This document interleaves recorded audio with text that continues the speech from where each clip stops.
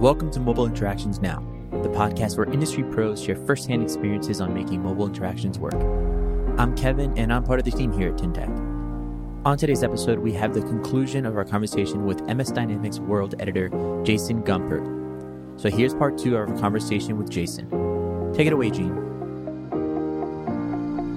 Jason, welcome back to the show. In our previous episode, we talked about some of the new possibilities that is coming and being enabled by Power Platform.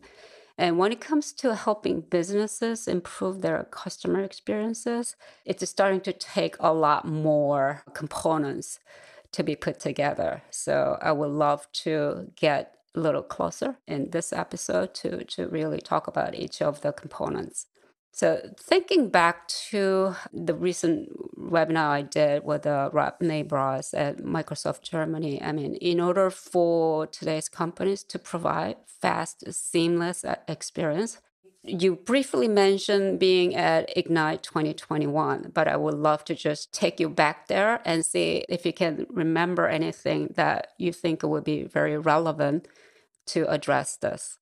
Yeah, I mean, I think one of the most interesting things I saw, I think on the customer experience side, and in terms of getting control of customer data, would be some of the advances that Microsoft seems to be making around the product it calls Customer Insights, which is what it considers its customer data platform solution. And not just sort of storing that data, but bringing it in from various sources and then using it in interesting ways. I think they're really just in the very early days of that process, but the idea of applying, taking the incoming data, then sort of analyzing it, building segmentation, segmenting it for use in marketing lists, or giving service agents better insight into how to respond to a particular person based on what they know about past communications.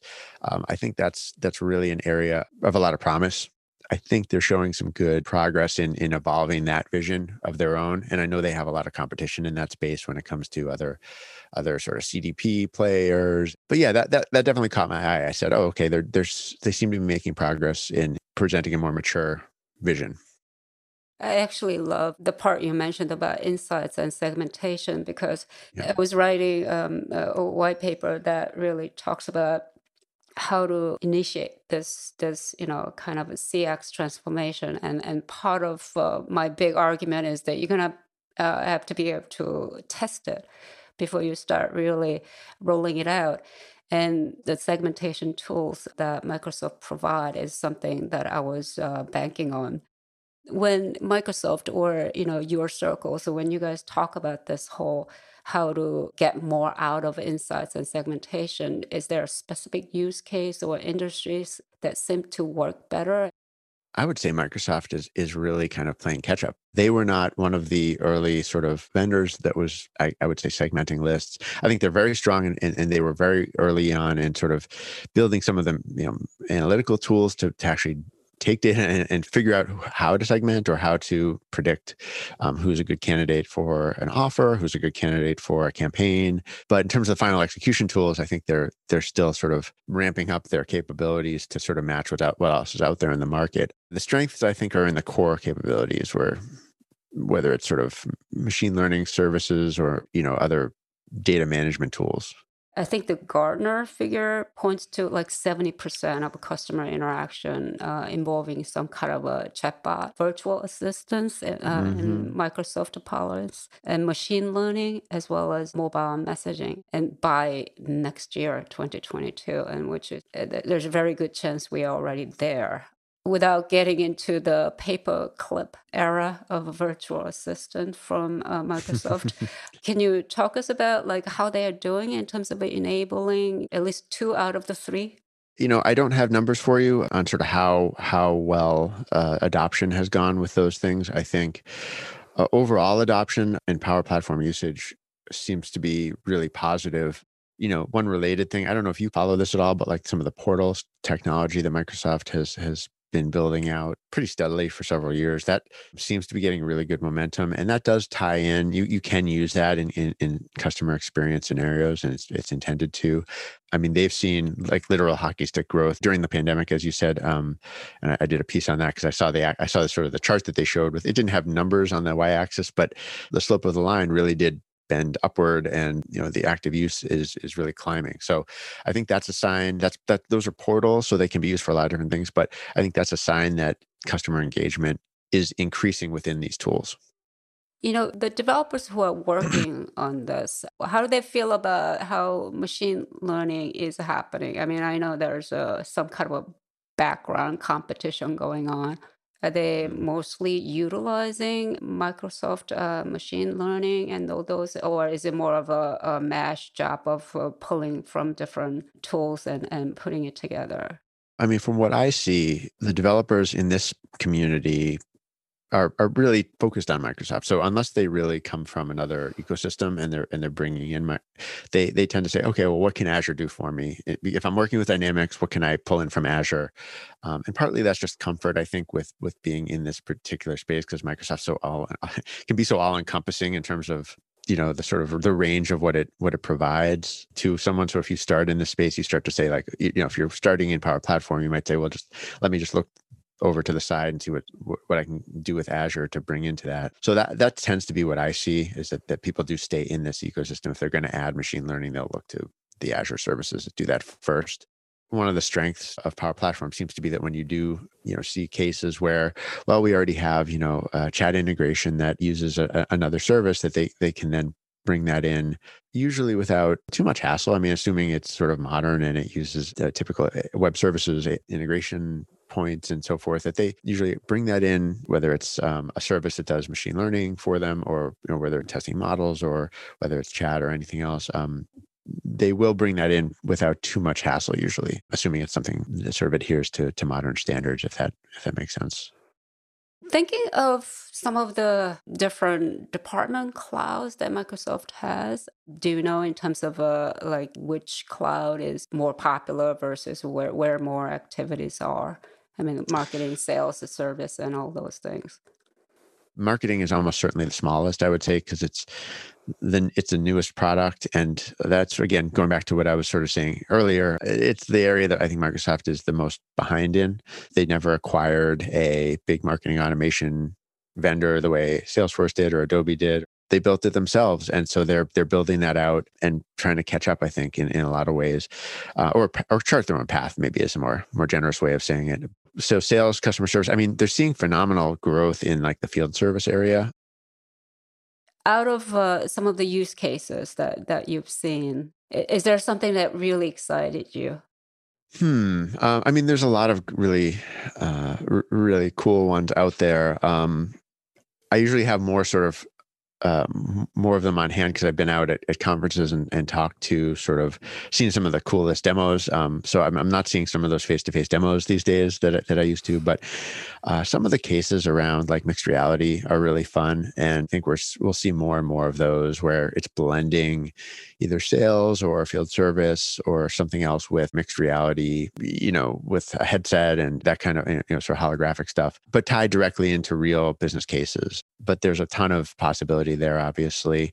The other one I don't have a good case for, but I think there's a lot of possibility for, is another product that's still pretty new called Customer Voice. So it's sort of a somewhat competitor to Qualtrics, doing quick surveys, getting sentiment from users, sentiment in different situations, and being able to measure that and then incorporate it into a sales system, a customer service scenario, and sort of knowing how customers are feeling at any point in time. You can put it onto mobile, you can insert it into chat, you can send it through email, whatever, put it on a website.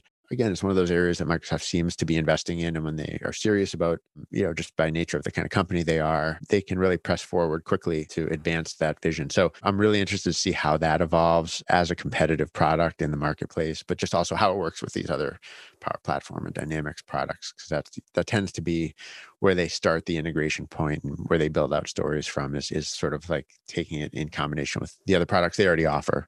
Speaking of communications channels that you mentioned here, Yeah. and there are some, Microsoft Team and Skype and all the other activities that is happening. Are these being integrated more so? What do you see? Yeah. And we haven't touched on Teams, but that was the big headline 6 months ago, was bringing, Teams together with Power Apps for internal work and building apps that work within Teams so that you have sort of more things you can do within the context of that. And yeah, that's a huge trend for Microsoft going forward. I didn't see as much about Teams in the presentations just because they seem to be focused on all these other things. But yeah, it's a huge one for the future. Personally, I think there's a lot more work needed. This is just sort of my own, view, but I think there's a lot more work needed to really come up with a really great examples of where these apps that work within Teams that build on, Power Platform and insert that into sort of collaborative workspaces are going to deliver a ton of value and be really innovative. I don't feel like I've seen the examples that made me say, wow, compared to some of these other areas where maybe it's just been spelled out for me in more detail, so I understood it better. But I can certainly see why they think there's a big opportunity there. There probably is. Is there something that you're looking forward to seeing as a consumer that could be, you think it will be powered by a lot of things that's happening at Microsoft? That's a tough one. So as a consumer, I mean, the things that come to mind are, I would say a consumer is going to see these things in a couple of places. I think retail is a great example because, that's one of the places where I think consumers are kind of working directly face-to-face with companies the most. So like you said, clienteling, retail experiences are one place where you might see this, whether it's in store or online. But things like this customer voice that we talked about, that could certainly be something that touches more and more customers. And hopefully you get, sort of smarter communications from businesses that you engage with. So they are, like we talked about, segmentation, that when you talk to customer service, they know who you are. Some of these these are really maybe more general benefits of sort of modern CX and some of these modern systems. But I think Microsoft really is in the hunt to deliver those to consumers. So that would be, I don't know if that quite gets at what you're asking, but those would be the areas where I would imagine consumers kind of feel this. Places like Germany, you have no idea how many businesses are just saying, okay, so we are not getting any attention unless you are on WhatsApp. And there are just huge drive because that's the communications channel that everybody uses here. It becomes a topic, and that's why we end up going into a meeting. And I said, okay, so how do we enable this? WhatsApp. What does that experience can look like? Oh, by the way, can it work with my CRM? So conversation is going that way. How is it going in the sort of like a US market of my Microsoft community versus what we are seeing out here, which is very mobile messaging driven? It seems a little more agnostic. I don't think WhatsApp has, for example, has had quite the impact here that it's had in other countries. It seems to just be more agnostic, that they want to try to have everything covered so that they can take communications coming in from a lot of channels, whether it's social networks. I think I've heard Facebook mentioned, maybe not in the last few months, but in past conferences and in past presentations, I've seen that messaging there versus messaging, in some of the major apps like WhatsApp. So I don't know that any one channel has really gotten that kind of commitment that you kind of described for Germany. I mean, the being agnostic, but basically firing up all channels. I think that is actually a wise advice that I can, call this a wrap. But I do have one more question, actually. This is the second one more question. If you don't mind, can you tell us, Jason, what you do most on your mobile phone? So I'm probably looking at either a couple of news sources. Like I do like to have sort of purpose-built apps for news outlets out there when I'm sort of just browsing regular news, not just tech news. So I'll be looking at like the Bloomberg app, which I really started to enjoy. I think they did a nice job with theirs. I've been trying to use a workout app to sort of manage my runs. So it just tells me what run to do on any particular day. So I haven't, and that was just all websites, but now I have an app for that. So I'm trying to track my runs there. That would be probably the two of the biggest things. And then the third one maybe would be Twitter, which is not all that interesting, but I'm probably using it to sort of scroll through Twitter. I don't tweet a lot personally, but I sort of use it to follow all the people I'm interested in the world, whether it's in the tech space or just in the sort of rest of sports and entertainment and all that. Thank you very much. That was excellent. I enjoyed it. Oh, yeah, my pleasure. It was fun. Thanks again to Jason Gunkert for joining us today. You can find more about Jason at msdynamicsworld.com. To find out more about Gene and Tyntech, visit tyntech.com. Make sure to subscribe to Mobile Interactions Now in Apple Podcasts, Google Play, Stitcher, or anywhere else podcasts are found. On behalf of the team here at Tyntech, thanks for listening.